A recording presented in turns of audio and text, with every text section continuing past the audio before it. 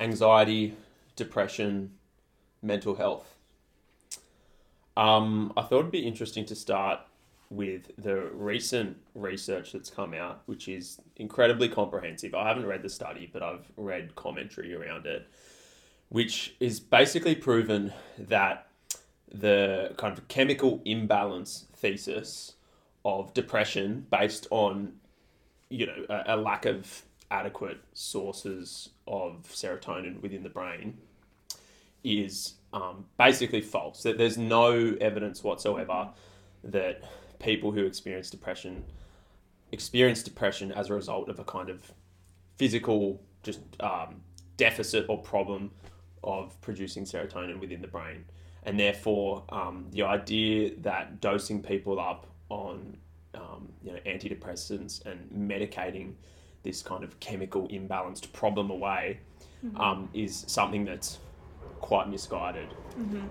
And it's something that a lot of people, particularly psychologists, quite heavily invested in that area of their research, experts in that field have said for quite a bit of time, but it's always had a bit of pushback.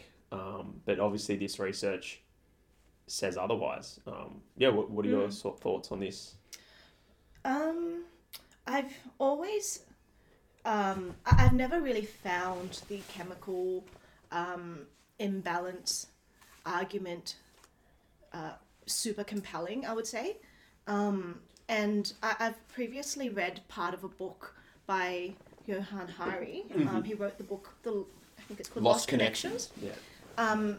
And what he wrote and explored in that book around the environmental causes of depression and anxiety, to me that was a lot more compelling. Not to say that it's one or the other, but obviously this new research study has debunked the serotonin argument. So I think I've always been interested in exploring more the environmental reasons around or environmental drivers for depression and anxiety.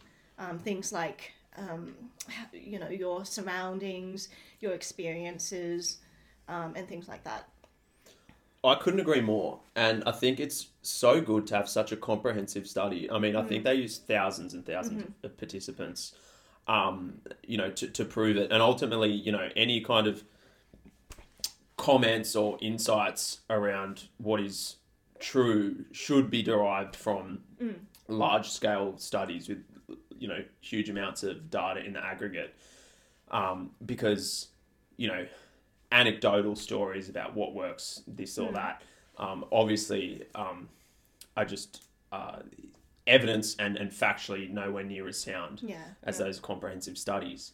But having said that, I would agree with you in that the lost connections kind of thesis, or the idea of your social environment and external factors influencing your mental state far more than just like your brain chemistry, makes so much more sense to me anecdotally, purely for the fact that, observing myself and my own mental health and that of my friends as well.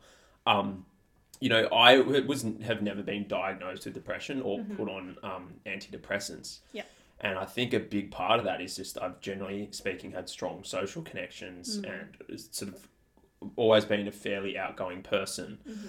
But at one point in my life, I'd say for maybe a 6-month stretch, I feel like I probably could have, in retrospect, I would self-diagnose myself as having had depression during that period of time. And it's, at the time I didn't seek help for it because I just was stubborn and I just never ever thought of myself. I had this idea of myself as a resilient person. And so I sort of worked through it. But looking back at the time, I was doing incredibly unproductive things. Like I was, in that sort of, I was in my second year of uni and I was, partying a lot. So like my sleeping patterns were sort of staying up sometimes until 5 a.m., 6 in the morning, sometimes 3, routinely sort of going to bed maybe 2:30, 3 o'clock at night, spending that time like maybe from like 11 p.m. to sort of 3 a.m. on my computer in my bed, just on social media or stewing on sort of different things, getting all of that blue light and whatnot.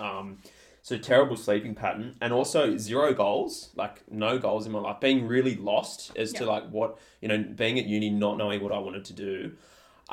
So again, not having goals, not having direction, sort of stewing on like the meaningless and pointlessness of life, if you like, but also, eating shittily, not sleeping.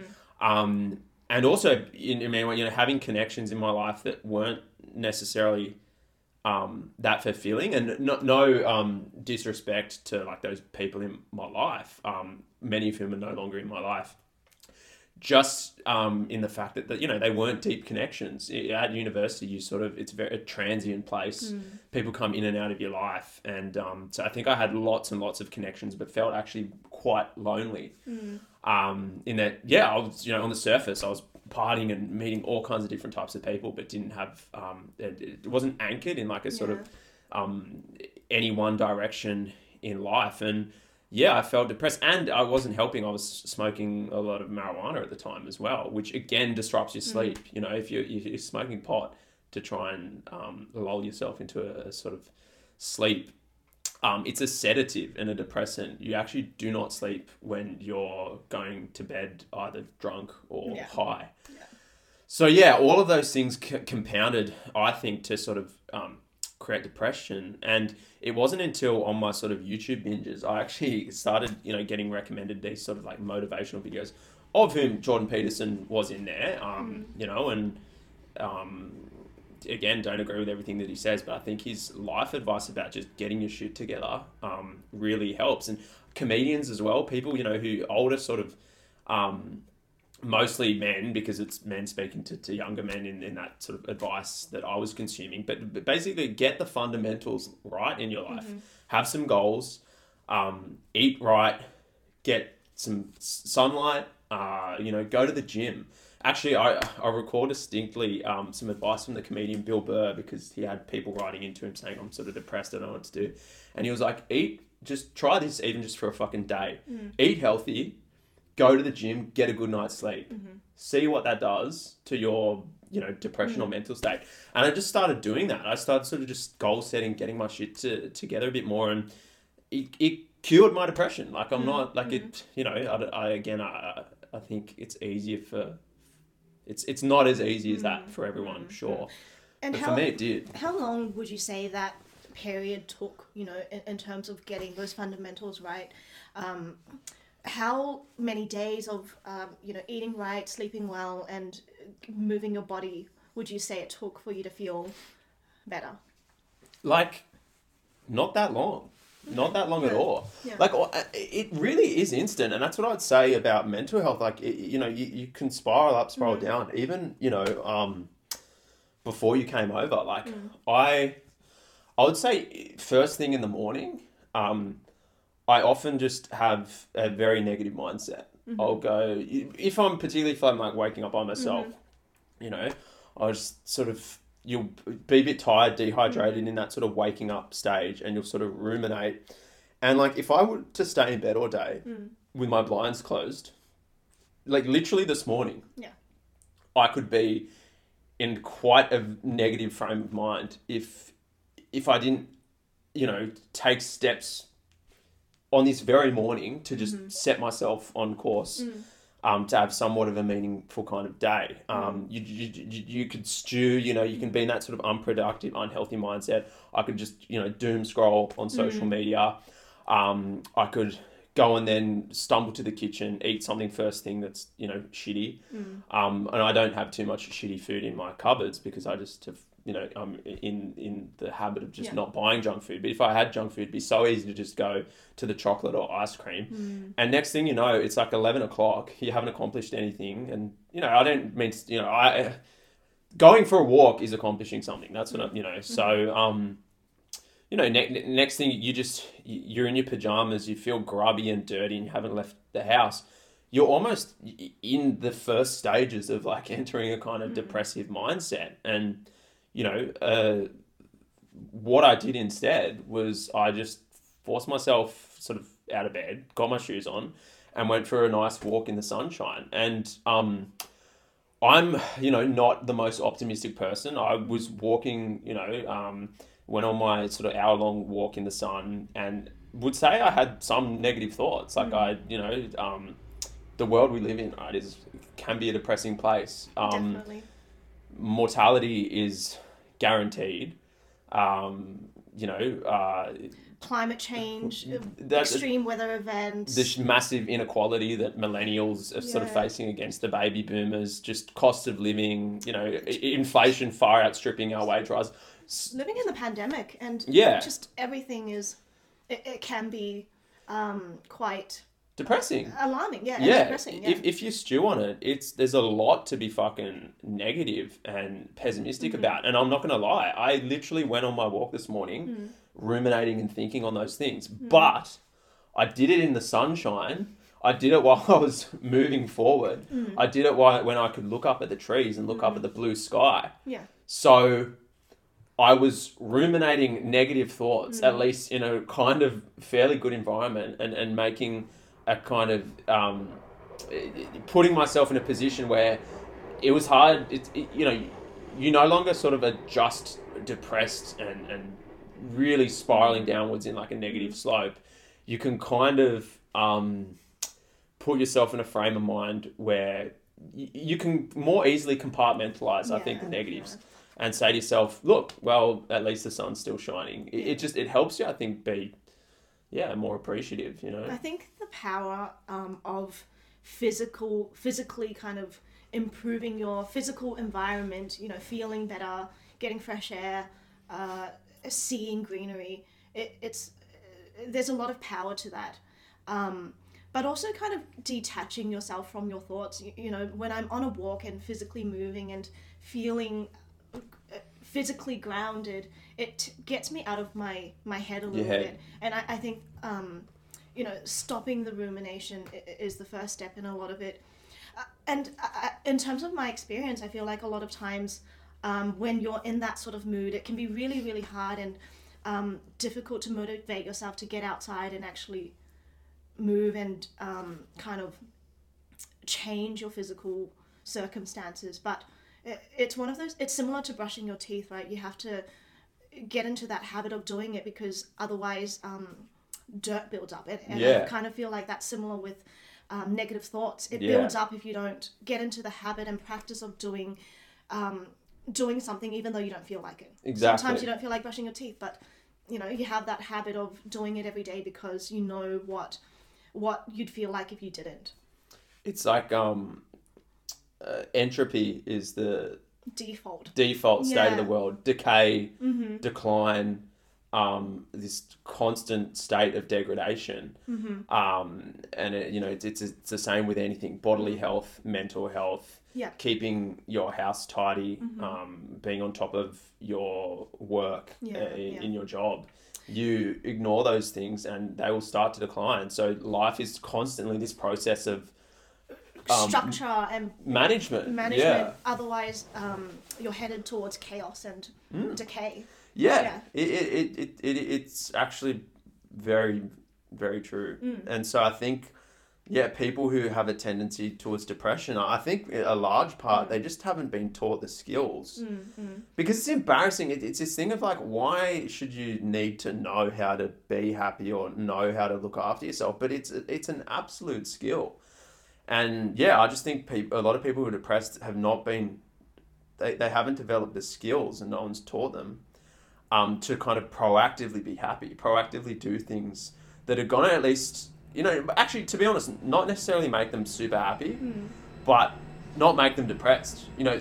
Sort of push back. Set yourself up for success. Success, and push back against that tendency towards decay and entropy and I guess chaos. Just teasing, I guess the point that you made around the skills I kind of see it as more. I think people do know what habits are good for them, but sometimes it's hard to enforce habits.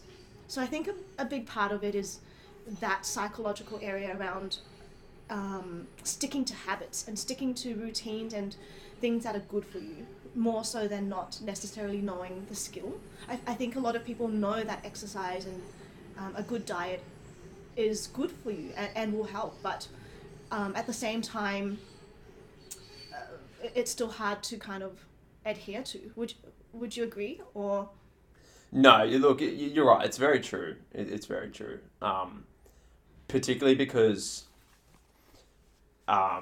we are bombarded with that information that, you know, we're constantly tested with roadblocks and kind of things that detract you from what's good for you. Well, that too, yes. But I was going to say that actually, we're told all the time what's good for us. At the same time, you know, it's a bit like scrolling social media. You'll see lots of advertisements of happy people who are active, fit, eating healthy, out in the sunshine with social connections. So in that regard, we know what a happy life does look like. The just irony is, and the roadblock that we're being fed is that you're actually on this, you know, social media machine that is rigged to keep you on it and actually keep you from being outside and doing those things that you enjoy. It just wants your attention locked into the device. So that's, the roadblock. It's like we've sort of never been more aware of what we need to do at the same time as being held back in various ways. Bombarded with all of these things that put us in positions of temptation and, just roadblocks, essentially. I think another thing is... And this might be getting a little bit philosophical and kind of tangential, but I think purpose is quite important. And I think, you know, where there's a will, there's a way, right? If there's a strong purpose, then people, or myself, I feel more motivated and I find it easier to stick to the path of success. And I think people, this is a bit more more broadly, people find it difficult to understand what their purpose is. You're right, and this is probably, where we've seen huge increases in like depression and anxiety, particularly among young people, and there are obviously a myriad causes for that. But it does seem like, objectively our living standards are better than, what they were a generation ago, although that is increasingly on the decline once more. But, objectively life's still been pretty bloody good, or as good as it's ever been. Why then would depression... And why is it a phenomenon in the first world and not in developing countries? And I think definitely what you've said about meaning and purpose, it's almost like... our generation kind of knows too much. And certainly with the decline of kind of traditional religion as a source of meaning and purpose. I think a huge reason for that depression. And one of the reasons why I think I was depressed for that period of time is that, you need a purpose. And when it's not there, it's sort of hollow vacuum or pointlessness to life in many ways. And but that never goes away. That is the big existential question that no one's been able to really answer in the absence of religion. And like I was just listening a few days ago, or maybe even last night, to an Alan Watts kind of speech on the meaning of life. And it's kind of true. I guess it's what, Buddhism or, kind of new agey spiritualism teaches us. And that the point of life is to kind of just exist. There's no, unless you are, highly religious, which I'm not, there is ultimately no point to life in that you're not going to be told what the point is. You have to give it purpose yourself. Yeah. The only, meaning is you think, therefore you create meaning kind of type thing. And so the only person that can make you happy and bring purpose to your life ultimately is yourself. So you give it meaning and you exist. Like ultimately every waking moment should be this exciting thing in which you just observe with your consciousness all that is around you and be incredibly grateful that you have this in front of you, which would otherwise not be that. Yeah. It would be nothing. It's either nothing, endless nothing, zero consciousness, or consciousness. And just that alone, it's like, well, fuck, consciousness is pretty good because it's better than nothing. It's 0 to 1. It's 0 to 1. Yeah. Yeah. No, I completely agree with you. I think you write your own purpose. You write your own story. Yeah. You are the main character in your own story, and you can shape it the way that you want. I think the key for me is to land on the story that I want to tell, and also to believe in it and to kind of play it out. I think that's my personal experience. Just you got to set it and follow it. Yeah, I think that's that would be how I perceive purpose. Not to, I guess, cut off that topic there, but I wanted to touch on the fact that it would be remiss of us to not kind of mention that purpose is one thing, but also trauma and, you know, your life experiences.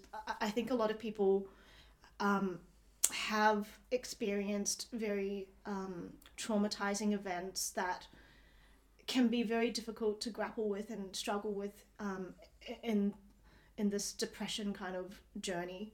Yeah. No, look, it's so true.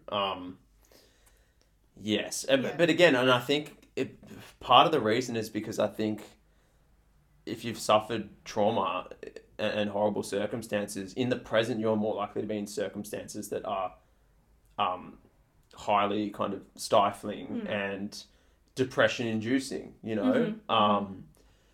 Like say you lost your child in a car accident, or you were, horribly mutilated. Sexually abused Yeah. You have more in your past to dwell on.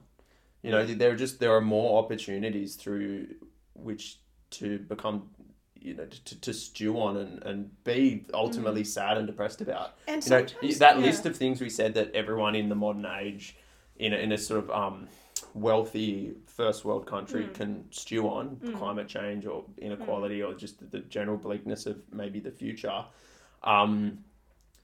If you've personally suffered horrible things, like that's just so much more challenging, but so much more subject matter to which to dwell on and be depressed about. And I think it's also a physical response that people are grappling with and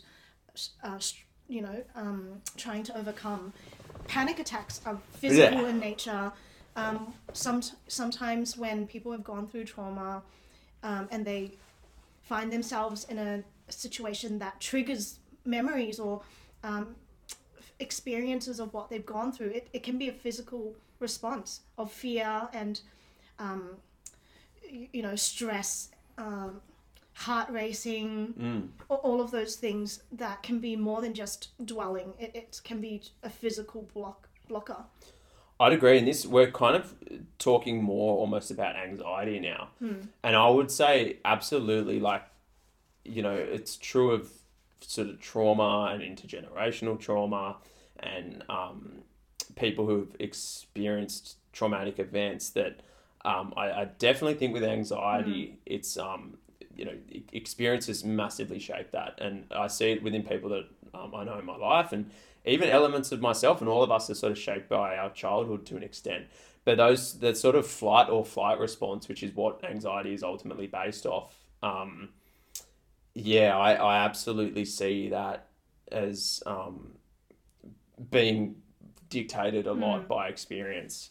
And even, you know, studies, again, I can't sort of reference them off the top of my head, but they've shown that, infants in the womb whose mothers have been under like extreme stress and heightened kind of anxiety and heightened cortisol levels and things like that, but, you know, just different sort of hormonal imbalances, those infants actually carry that same kind of anxious flight or fight response, elevated kind of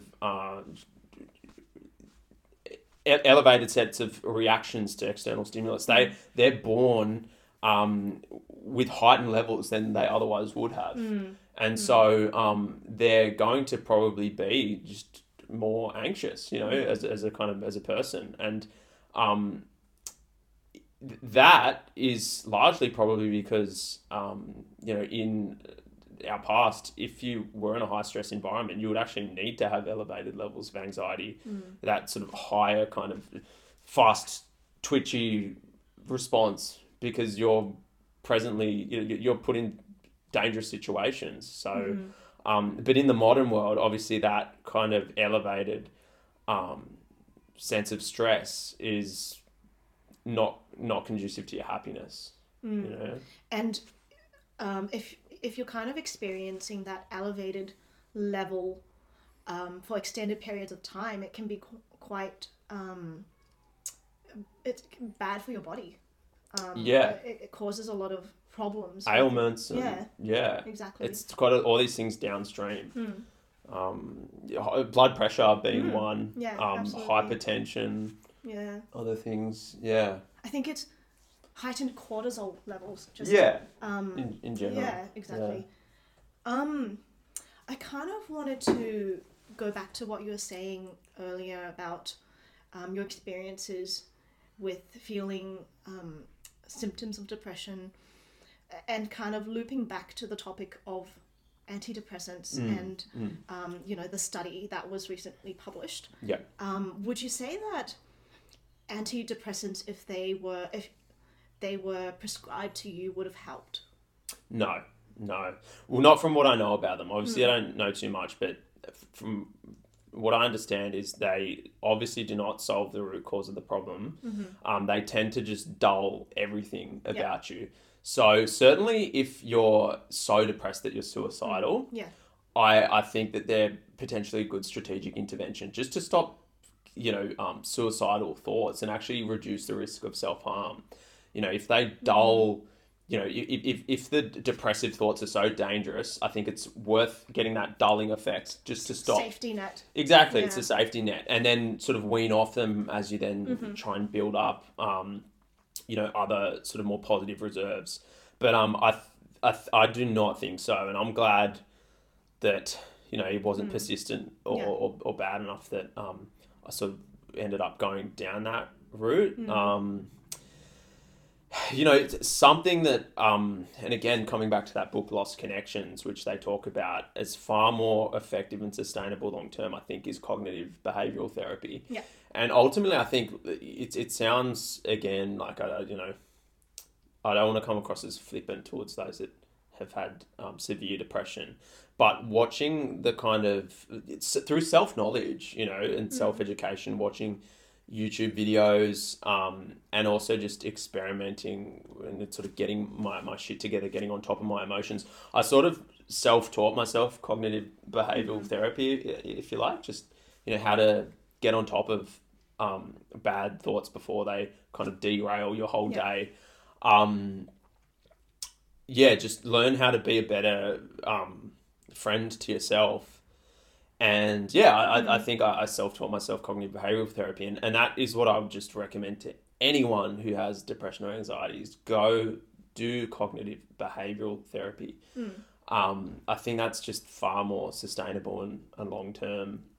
And I would completely agree with that. And I think one thing that can be problematic and potentially has been problematic with the chemical imbalance argument is less focus on the CBT route and other therapies and mechanisms to help improve your situation. That can be potentially problematic. This idea that it's a chemical imbalance, it's out of your control, it's something that the body is experiencing that you have to address through drugs and antidepressants. And that removes a sense of autonomy and empowerment in a way. I think that is what's problematic about the chemical imbalance hypothesis and theory. Completely agree, Yeah. because it's something that is actually incredibly disempowering. And that's what I think a lot of people that really want to latch on to the idea of it being a chemical imbalance is that it absolves you of any responsibility or capacity or power to take proactive steps to change things yourself. And, as someone that, if you like being in control and having power over your own situation, being subject to this idea that it's completely out of your control doesn't seem appealing. But I think for a lot of people that are sort of suffer in many ways from like a learned victim, helplessness. Yeah, learned helplessness. Yeah. That's right, and a kind of learned victimhood. It's a very safe and secure idea to lean into. That there's nothing that you can do to improve your situation. Yeah. And so I think they latch onto that idea and lean into it because it's kind of a form of copium. It's a coping mechanism to absolve yourself of responsibility. And you say, well, it is what it is, and this is my life. This and is what was handed to me. And this is, I've got very little ability to change my circumstances. But that's a toxic idea because what it means is that people will just continue to stew and wallow in their own misery and not take proactive steps to improve their lives in ways in which it can really help themselves. And so that's the danger is, you'll get it. And I've literally seen it with some friends who are on, have been medicated, and people that I really like and respect, and, don't want to insult by saying this, but like if you take it to a kind of almost comical degree, it's like you'll have depression, and it's like, what are you doing? You're waking up, you're fucking masturbating 3 times that morning. You're stewing, in your own fucking filth and misery. You're not leaving the house. You're not getting any sunlight. You're laying on your bed all day doing nothing and saying, oh, I'm depressed. Like there's nothing that I can possibly do.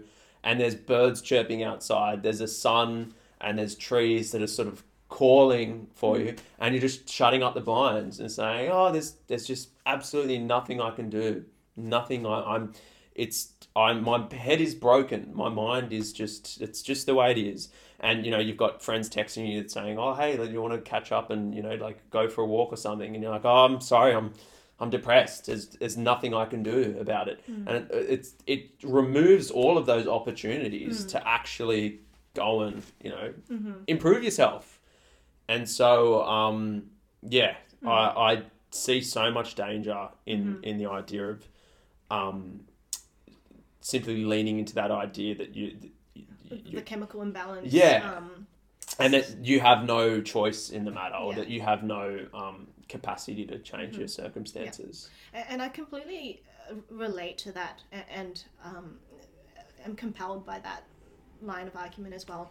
But I guess playing devil's advocate for a little bit, people might kind of react to some of these ideas and say, potentially it's harmful to stigmatize depression in that way, to say that it's something that's you can kind of pull yourself out of, pick yourself up by the bootstraps. Yeah, exactly. And I guess also for a lot of people who have found antidepressants helpful and or even necessary, how do we kind of balance that? Yeah. Well, it's funny we say this because someone who obviously the big name who has gotten repeated mentions on this podcast is Jordan Peterson, and he's the big kind of pick yourself up by the bootstraps, stop being miserable misery guts and go out and live and take some responsibility.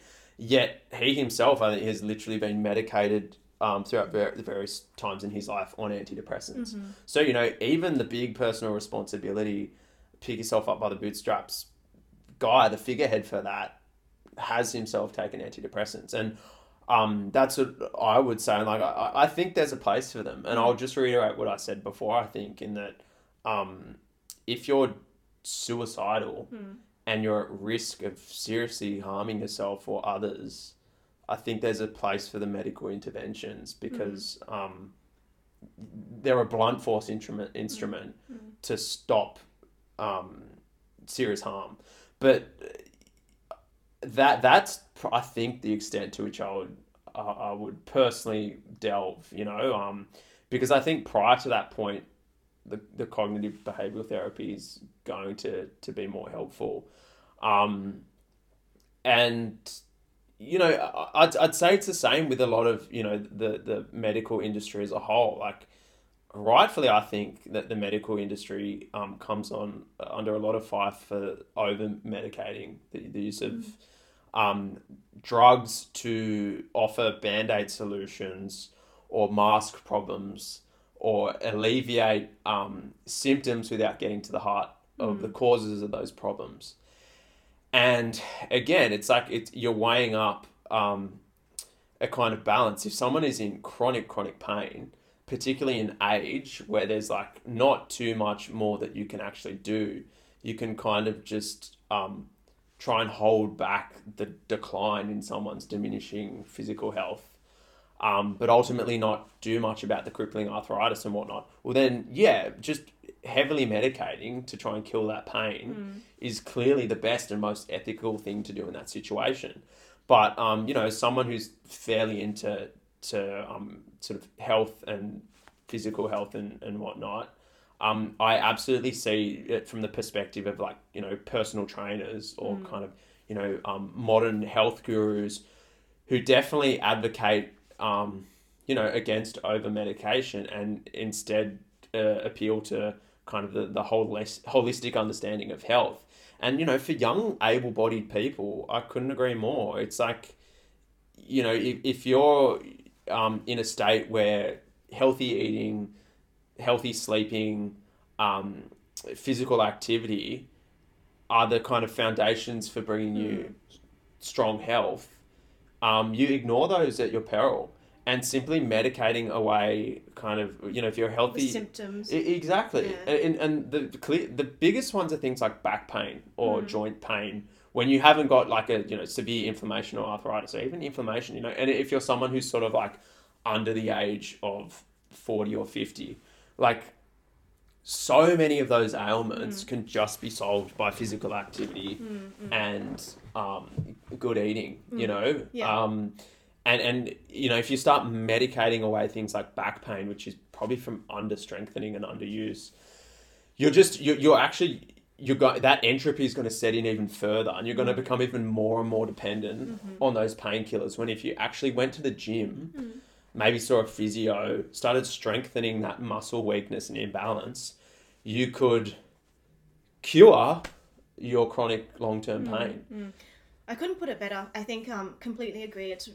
I think it's dangerous to be just addressing the surface level symptoms without looking into what's driving the root or what the root cause of some of these symptoms are, especially for, like you mentioned, young people, where there's a lot of scope to be able to explore that compared to an older person with arthritis, in which probably in that circumstance it does make sense to just medicate where you can to alleviate pain, because it's management. It's basically just slowing the decline. Yes. And at that point, I get it and I approve of it, Yeah. But with mental health, it's like, it's not the same, your mental health is not something that, if you're in cognitive decline, again, you're entering the stages of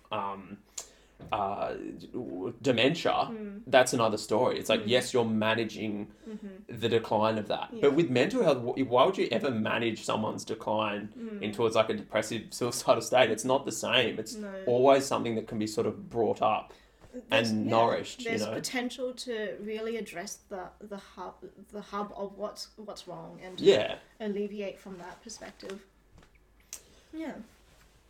I'd agree. And I think, it's interesting, prior to this podcast, you mentioned the organisational psychologist Adam Grant, who sort of touched on all these different nuances in that, I think we basically said, let's take a holistic approach to mental health. And he received so much backlash in the comments of people saying, how could you...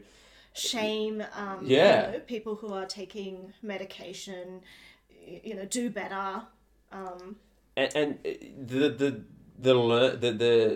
learned helplessness and victimhood that sort of seeps out of those kind of comments is so like apparent to anyone that's just looking on, which is a shame. Like, it's not to not acknowledge maybe their suffering, but look, one of the biggest things I think, which kind of puts to bed this idea that there's nothing that you can possibly do about your problems, and that it's purely you're a victim of just circumstance and bad luck, is that overwhelmingly the data shows that like depression is a first world problem. Like it's the huge rates of and increasing rates of depression in the world today are concentrated within developed economies, and within developing economies, it's like their problems are so much more immediate that they don't even have the time to actually contemplate their own existence and sort of be depressed and ruminating and stewing in their own head. It's Maslow's hierarchy of needs. If you're kind of operating at the bottom of the triangle, you're focusing on survival and getting food and shelter and resources to be able to survive. Whereas as you kind of ascend the triangle, you're starting to... your problems are more, headed towards the consciousness and the self... that sort of space. What can you get it up? Because I know the top is self-actualization, yes. And I think very few people ever get to the point of self-actualization. Mm-hmm. It's like I think the tier below is like social needs. Is that right? I think that you might be right. Yeah, and so I think you're right. People who experience depression, anxiety, I think are really failing to have their social and self-actualization needs of the triangle truly met. Yeah. And that's, I think, where most of the problems kind of start to arise. Whereas I think, if depression were a chemical imbalance, it would be a problem for everyone at any stage of the kind of triangle. So what does it say? Yeah. Physiological needs. Yeah.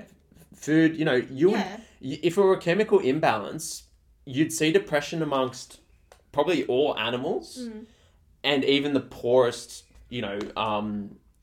humans. It would sort of be consistent across the globe, and I think it would be this physiological, like literally a chemical imbalance is a physiological problem, and so I think it would be very observable in the mechanical sense, and obviously it isn't, because people who are fighting within the physiological and the safety and security level don't get to that point. Whereas it's like once those needs are met, belonging and love and esteem, that is 100% where I think depression starts to seep in, and anxiety too.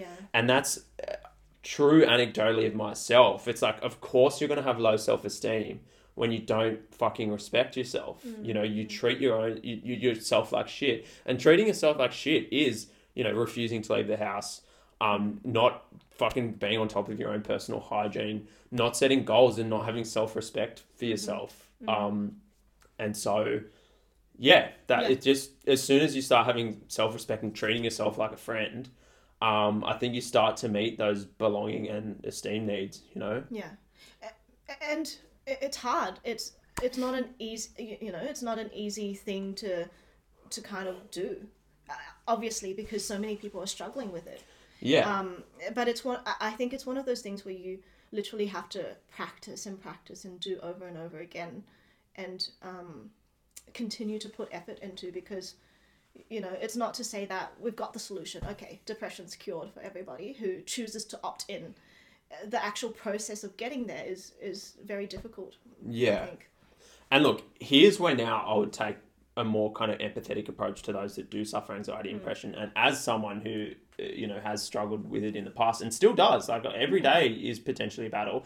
And that is that the modern world, I think, is kind of particularly fucked in certain ways. There are certain dynamics which almost do set us up for failure in terms of the belonging, love and esteem and self-actualization. And a huge one of that is technology and social media, the way in which now we can access any kind of depressing information that we want.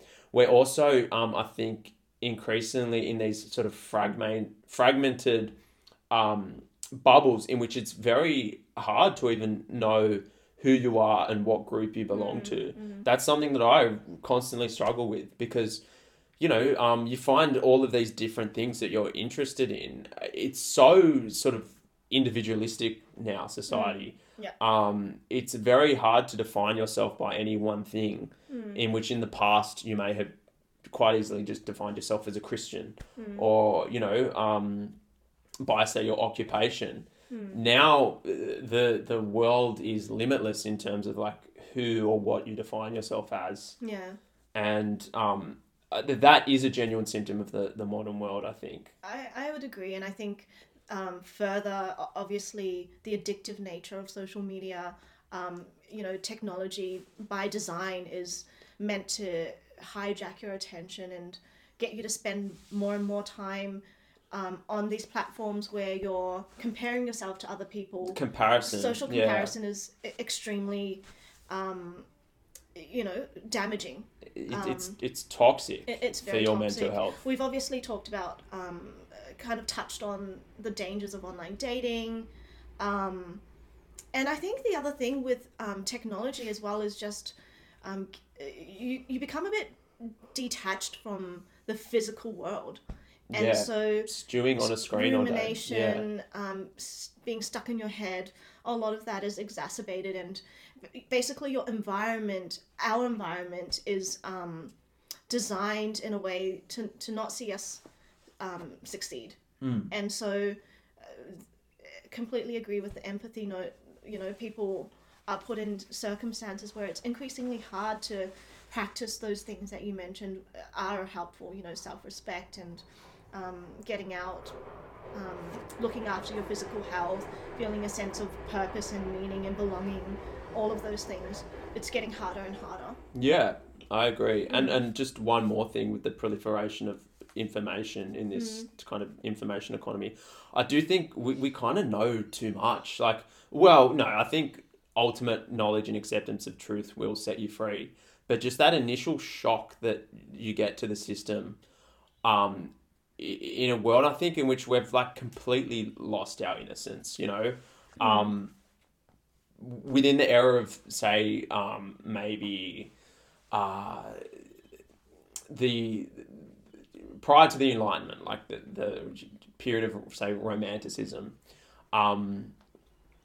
there was just this complete kind of innocence, I think, about the state of humanity. And over time, it's been lost. And that whole canon, I think, of, absurdism and nihilism that arose sort of post-World War II because of the nuclear bomb and what that did to the psyche, led to this, cultural revolution after cultural revolution. And I think we're potentially in another cultural revolution, which stems from a kind of just a rejection of society, almost like a rejection of shared norms, shared values, and a turning inward on the self. And I think a rejection from society because it does seem, in many ways, like too much has been lost, a loss of community, but a turning away from a community because there is actually not a lot to be even desired or sought out in community because of the way community currently is at present. Like purely as an example, right? Like I live in the suburbs here of Sydney. You could imagine a time back when, a pub or an RSL was a real gathering place where sort of people who worked and lived in the local community would go there regularly, multiple times a week, and socialise.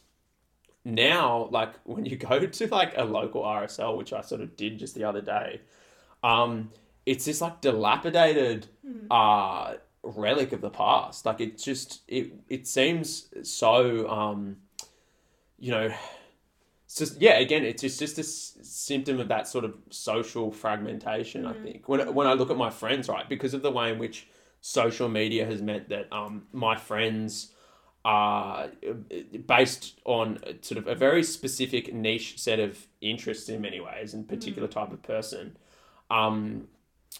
We've maintained our contact through kind of social media in a way in which that is not at all rooted to kind of place or even occupation. And so my friends are sort of placed all around the city.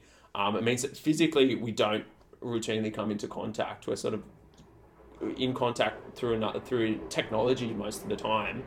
And it means that, community now, that's it. So community is no longer rooted in a sense of place or physical environment. It's almost all taking place now through technology.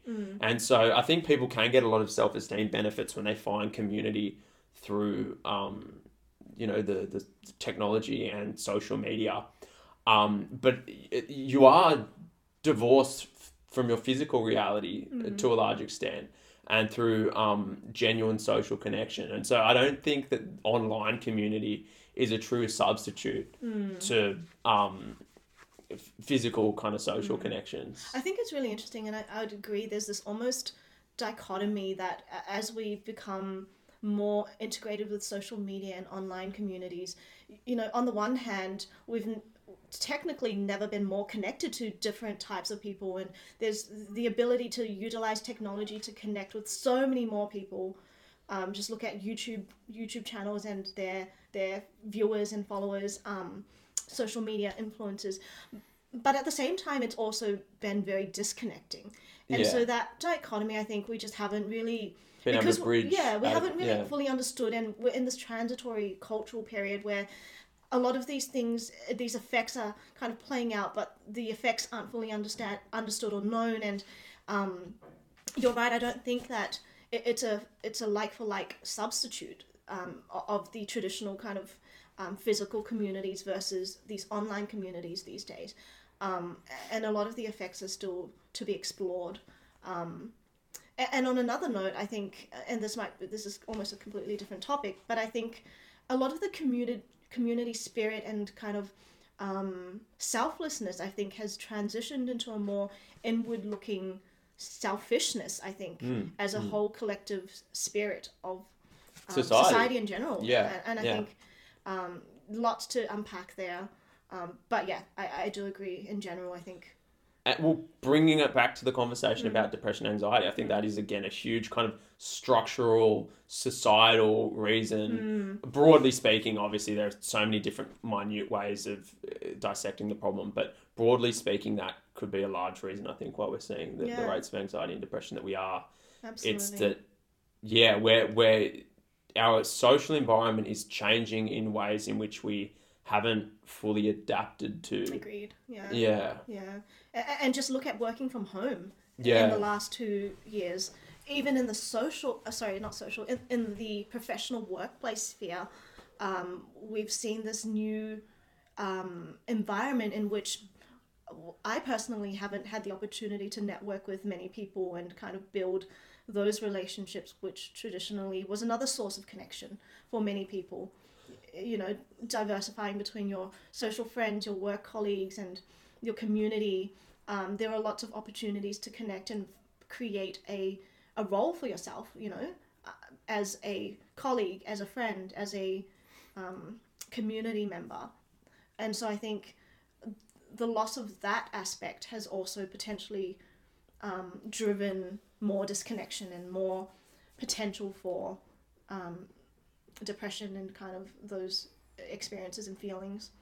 I couldn't agree more. I literally felt this happen to me this week because I went into the office 2 days out of the 5, which is a lot these days, as you know, in our workplaces. And on one of those days, we had a big group training day where there were about 20 of us in the office, all in the sort of same room, conducting training together and sort of socializing and working on different tasks and problems together. And I realized that for the first time in actually quite a long time, my energy levels were so much higher than what they usually have been day to day, because I tend towards the extroverted side rather than the introverted. And I was cracking jokes, and I thought, fuck, I'm at work. And although we weren't doing work because it was a training session, but I thought, like, I'm on here. Like, I'm really happy. Like, I'm actually kind of in my element. And I'm in a situation in which I imagined um, what was first when I was sort of leaving uni and thinking, what kind of a job can I do? Which first maybe appealed to me about office work, in that, like, I enjoy socializing. I kind of enjoy entertaining, people around me on a sort of amicable surface level, and I also just enjoy getting up each day and putting on a suit. Like, I find putting on a suit really empowering. Which is, it's like it's the uniform of, like, the managerial class of capitalists. The PMC. Yeah, exactly. Which I don't particularly, whatever, it is what it is. But no, I find it really empowering, because it's kind of a modern suit of armor, if you like. But I just like the way that it's got, like, clean, crisp lines. I would say I look good in a suit. For me, like, I feel confident physically in a suit.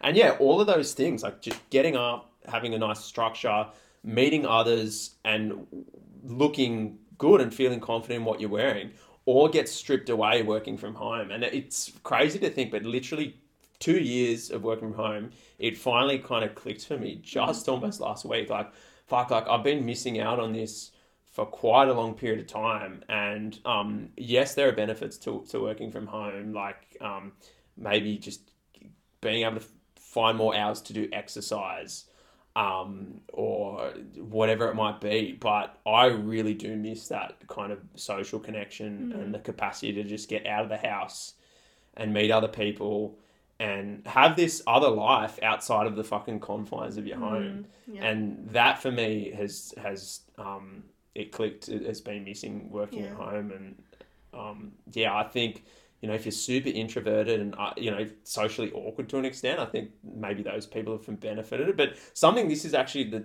I think I got this off Andrew Huberman.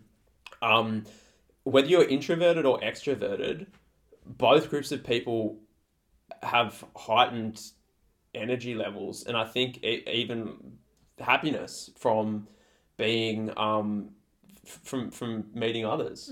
Look, and I can give you the introverted perspective, because I would consider myself On the quite you're strongly introverted. you're like an extroverted introvert, whereas Yes. I'm an introverted extrovert. Completely agree. Completely agree. I think, having said that, when I have done those assessments, I do lean quite heavily towards the introversion space. But that's not to say that I don't like socializing. I think there's a bit of a misconception that introverted people are antisocial. That's not true. It's more about your energy level and how you recharge, I think. So I completely agree. I still get a buzz out of connecting with people that I enjoy. It's just a different environment that I succeed in. I prefer one-on-one conversations, really deep and meaningful conversations. I like to socialize with people that I know and feel safe and familiar with, and I get a lot of enjoyment and buzz out of that. And I think, even as an introvert, I see benefit in socializing and being in the office, despite how much I enjoy working from home. There's something that you can get out of working in an office, being able to speak to different people you don't normally speak to, and just feeling more connected to people. It's a feeling. Yeah. Yeah. Absolutely. Yeah. And I think it's potentially really important for work, because when you have connections to others at work, you don't want to sort of let them down, and you're just more inclined, I think, to be more engaged. Yeah. And, Yeah. approach your work with just a bit more enthusiasm than what you otherwise would be if you feel like you're in this kind of transactional exchange where someone that you don't really know that well or like that much is asking you to do something, and you do it out of kind of just obligation. Yeah. It's nice to be in a sort of an actual amicable, likable situation of reciprocity, And we spend so much of our time at work. We when do. you look at just the pure numbers, we obviously spend a lot of time sleeping, but I would say the next thing would be next big chunk would be your day job. And so it makes sense that you want to invest in making your work life experience as conducive to positive experiences as possible, and making meaning out of your relationships with people at work. Definitely. So yeah, that's just another example in which the modern world, there's things to be gained and lost potentially in the the kind of paths that we're taking, and ultimately where it's up to us is self-knowledge, experimentation, and iteration. To kind of try and get like an optimal balance, and And I'd say practice and habit. Just making sure that even if you're going through the motions of doing things that are good for you, you're not really feeling like you really want to do, you don't really want to go out for a walk, you don't really want to go to the gym, but going through the motions, it's going to get you to feel better. Rather than, eating waiting to feel food. better before you can do those things, I think. And I struggle with that on the daily. Everyone does. Even the most... That's the thing to keep in mind for people, I think, who struggle with depression and anxiety, is that even the most successful, the gurus of, like, self-help and looking after themselves struggle with all of this.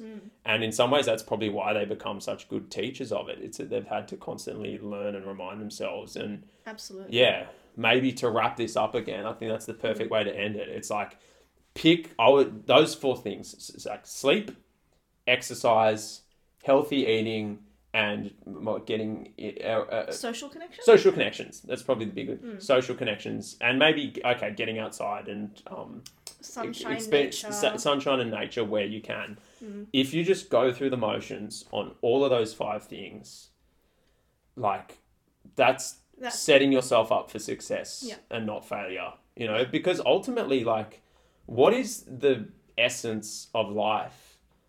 Ultimately, other than just enjoying those things, getting a good night's sleep, spending time with those that you like, having a healthy body, eating right and meeting your nutritional needs. And what was the other one? Being in nature. Connection? I think I said social. Okay. But being in just soaking up whatever natural beauty is around in whatever limited, I'd imagine there's people living in certain parts of the world where there's fucking not too much beauty. But, you can look up at this, like, there's beauty everywhere, even in dark, depressing places. If it's just a tiny patch of sunshine through those, grey clouds, it's the maybe little bit of sort of hope that you need. I don't know. But, you get those 5 things right, and there's... I think it comprises 80% of the way. It's 80, the 80-20 rule. Pretty much, yeah. Because they all get you outside of yourself. It's like, just getting out of your head. That's right. Cool. Well, I think we can wrap up. Awesome. All right. Cool.